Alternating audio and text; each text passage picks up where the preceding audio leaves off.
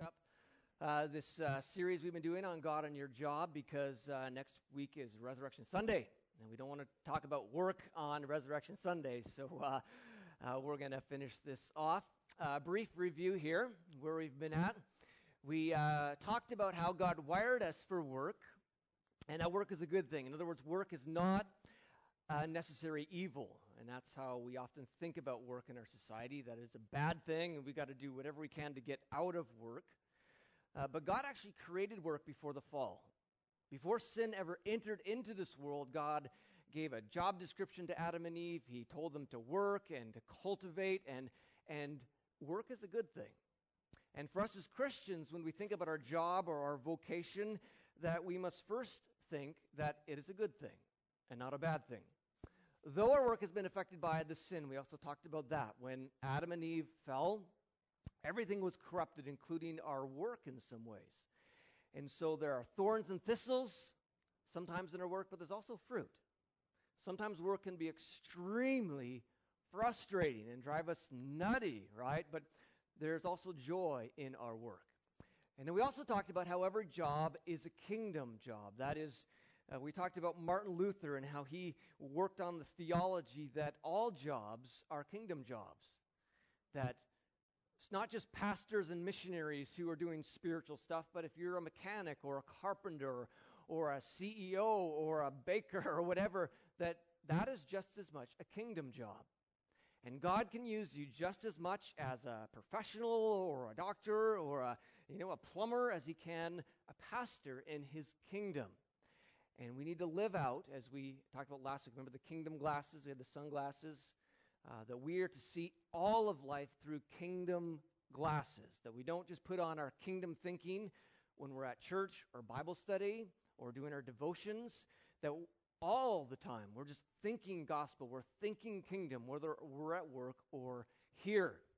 And then we went on to talk about 6 ways that Christians integrate their faith into their work. In other words, if I go to work, how do I wear my kingdom lenses while I'm at work? And last week we looked at 3 of them, and the first one was evangelism. That is, when we're working, we just, wherever we are, to always have in the back of our mind that we just have this amazing gift to give. I mean, you think about forgiveness and your shame and your guilt washed away. You think about being able to just come into the presence of God and be in this amazing relationship with the God of this universe. There's nothing more amazing than that. And we have that gift to give. And so while at work, we don't want to miss opportunities, but we also talked about we don't want to be overbearing. We want to really listen to the heart of God and the voice of God. We talked about working with a great attitude and working hard. Whether your boss is looking at you or not, the Bible says that whatever your job is, even if you hate it, you're to work at that job as if you're working for Jesus. That's what the Bible says.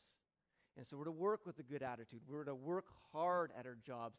And then we talked about working to bless our community and our city, that we don't just think about, blessing our family, but we also need to think about blessing our communities and our city.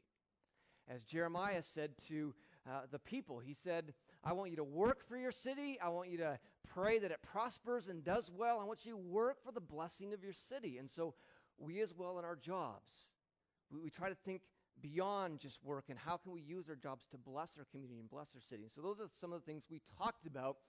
And today we're going to briefly just touch on the last 3. And the first one is we integrate faith into our work by really loving others and being there for other people. When Jesus was asked, what is the greatest commandment? Out of all the commandments in this book, what is the greatest commandment? Jesus gave 2. They were asking for 1, but Jesus gave 2 because these 2 commands you can't separate them.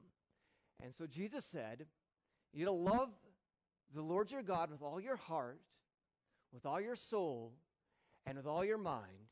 This is the first and greatest commandment. The second is like it. Love your neighbor as yourself. And the whole book of 1 John talks about this, that we cannot separate our love from God from love from people. that we must be lovers of people, that those customers who walk into your store or those people you are serving through your job, those people you are to love on them and care for them deeply. And sometimes the excuse they used was, well, my neighbor is just those people I kind of hang around with. They're my fellow Jews. I'm not going to love those Gentiles or Samaritans. And Jesus goes on to tell a little story that yes, you are to love even the people that annoy you. I mean, you might think, well, maybe I'm just supposed to love those people in church. No, the Bible says we're to love all people. Galatians 6:10 says, whenever we have an opportunity, let us do good to all people, and especially those who belong to the family of faith. And so we especially love those here, but whenever we see an opportunity, we're going to love people. Whoever you're connecting with at work, you love them. You do deeds of love for them. I don't remember if I shared the story in the earlier message, but in Tim Keller's book, and by the way, a great book on this whole topic we've been talking about is Tim Keller's book, Every Good Endeavor. Great book, but in there he tells this little story about this woman who was working at this company, and she made a huge mistake. And she thought she was going to be fired, but her superior took the blame for her mistake.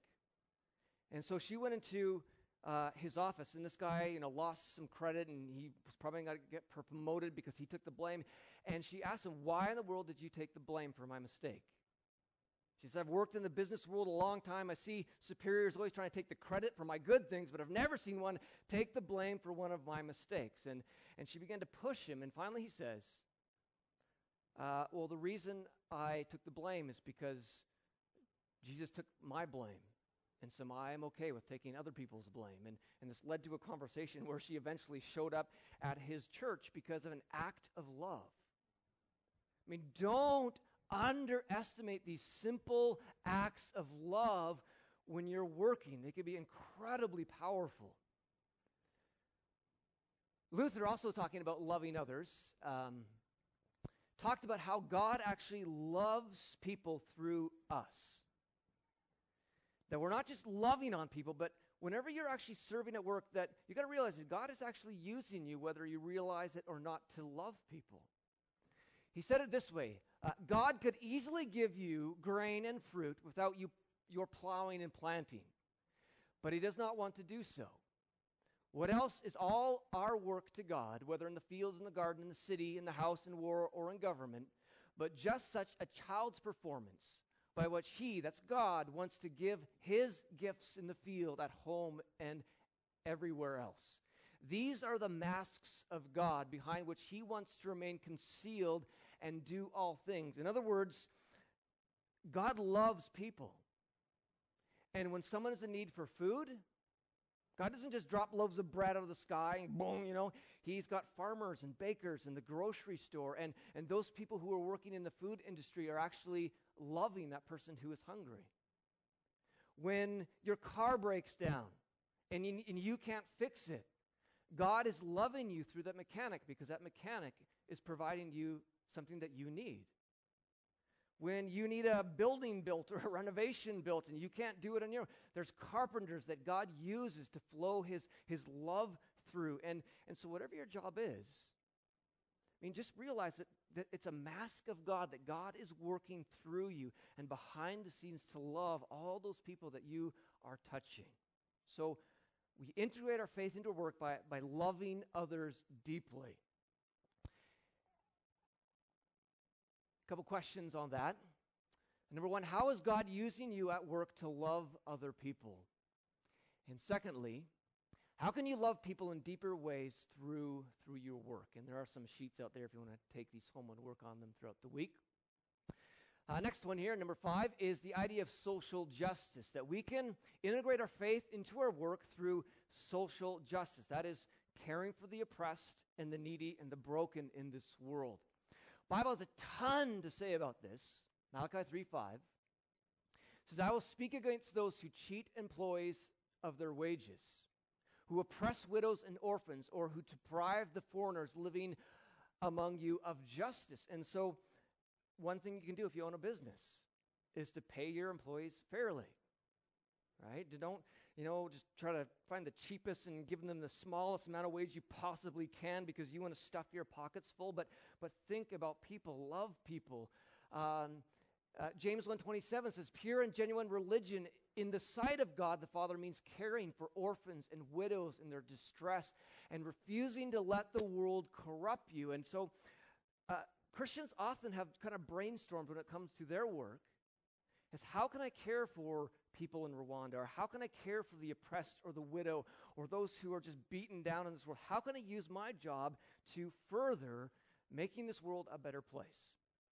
And one of the heroes of our faith was a guy named William Wilberforce, who in his day saw hundreds and thousands of slaves being brought from Africa to the Americas. And he was a politician. And he decided he was going to use his job, his vocation, to make this world a better place. And so he began to stand up for the abolishment of the slave trade. And it was a hard battle, and he lost it many times, but in the end, he finally had victory, and he chose to really love people and care for people through his work. The people we buy coffee from, Fair Level Ground, they only buy coffee that is, they call it direct fair trade. And so some coffee companies will just find the cheapest coffee that they can find for their company, and even though the people who work in the farm, the coffee fields, get nothing, and they're just beaten down and oppressed, that a lot of coffee companies like Level Ground try to make sure they buy coffee from places where the farmers are paid fair wages. And Level Ground, for instance, what they do is they actually have direct contact with the farmers in these countries and have built relationship with them. They pay them fairly. They provide education scholarships for some of their kids. And so a company who is working to make this world a better place.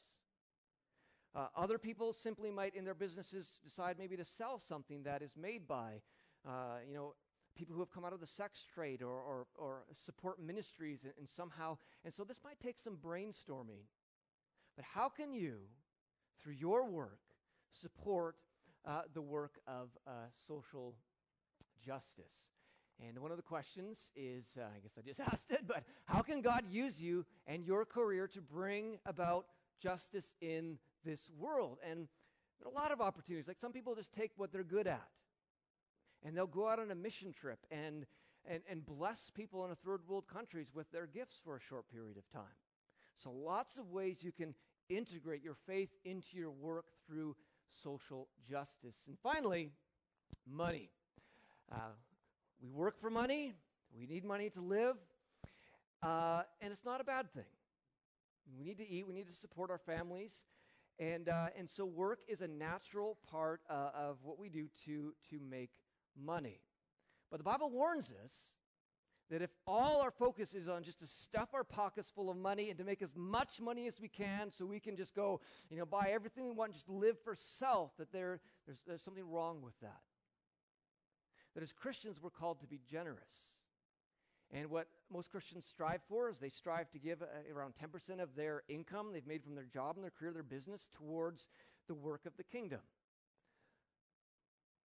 Jesus, warning us, said, do not accumulate for yourselves treasures on earth where moth and rust destroy, and where thieves break in and steal. But accumulate for yourselves treasures in heaven, where moth and rust do not destroy, and thieves do not break in and steal. For where your treasure is, there your heart will be also. So, nothing wrong with money, nothing wrong with being rich. Lots of good, godly, rich people in the Bible. The issue is when money becomes your absolute focus, your God, that's your goal, and not loving God and loving people. And so we integrate our faith in our work by working as hard as we can, because we want to get paid as much as we can. That's a good thing. That you want your business to flourish, and you ask for prayer for your business so that you might be more profitable, because the more you make, the more you're blessed, and the more you can give. I mean, one of the heroes of this movement was Robert Letourneau, and if you're kind of a machine guy, you would know. He is the father of earth-moving equipment. He invented the bulldozer, the scraper, a lot of the logging equipment, like the first offshore oil drilling equipment. He was brilliant, but he was a strong believer. And God began to bless his business, and he didn't just stuff his pockets full of money, though he obviously lived rich and a very nice lifestyle because his company was so blessed, but he used so much of his money to do his own mission work, to support schools, support children. In fact, he ended up reverse tithing, that he gave 90% of his income away and lived on 10. I mean, someone who really understood that I'm going to integrate my faith into my work by praying and having God bless my job and working hard, and he just wanted to bless the kingdom because God has blessed him. So how can you, see that in your work, see that in your job, see that in your life, to even be praying that God would bless your business or company more so that he might be able to bless the kingdom more? So last question here. Do you see your work income and business profits more in selfish terms or as a way to be generous in loving God and loving people? And so those are kind of the 6 ways that we can integrate faith into our work. And the mistake is that some people make is that they just pick 1 or 2. And this really is a toolbox found in the Bible of various ways that we can integrate our faith into our work. So we love Jesus. We love people, not just here, but when we leave here, when we go to work, when we're hanging out with people, we're loving on them, we're praying for them, we're asking God to bless our business, whether we own it or not. We're working hard for our employees. We're, looking for opportunities to speak into people's lives about Jesus. That's kingdom life, right?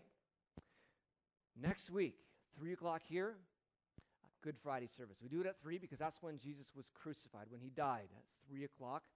It's always a pretty powerful service. We really kind of dig in and remember the crucifixion of Christ. It's a holiday, so you don't have to be at work, most of you, unless maybe some of you do, but we welcome you out. And then Sunday, 10 o'clock, we're going to celebrate the resurrection, 10 a.m. in the morning. So it's a potluck, so bring some food, bring some fruit, and make sure you bring those Twinkie things, Brian. The cream puffs. Do you have any? I like those. And yeah, we do, yeah. And so that's next Sunday. Let's stand as we close in prayer. Father, we just honor you. You're so amazing, so good. God, we're thrilled to know you. We are thrilled to have your power at work in us, your peace, your joy, your strength. And God, we pray that you would help us to go from here in your love and your grace. May we bless people. May we be a blessing to you this week. In Jesus' name, amen. All right, God bless you. Check out the compassion table. If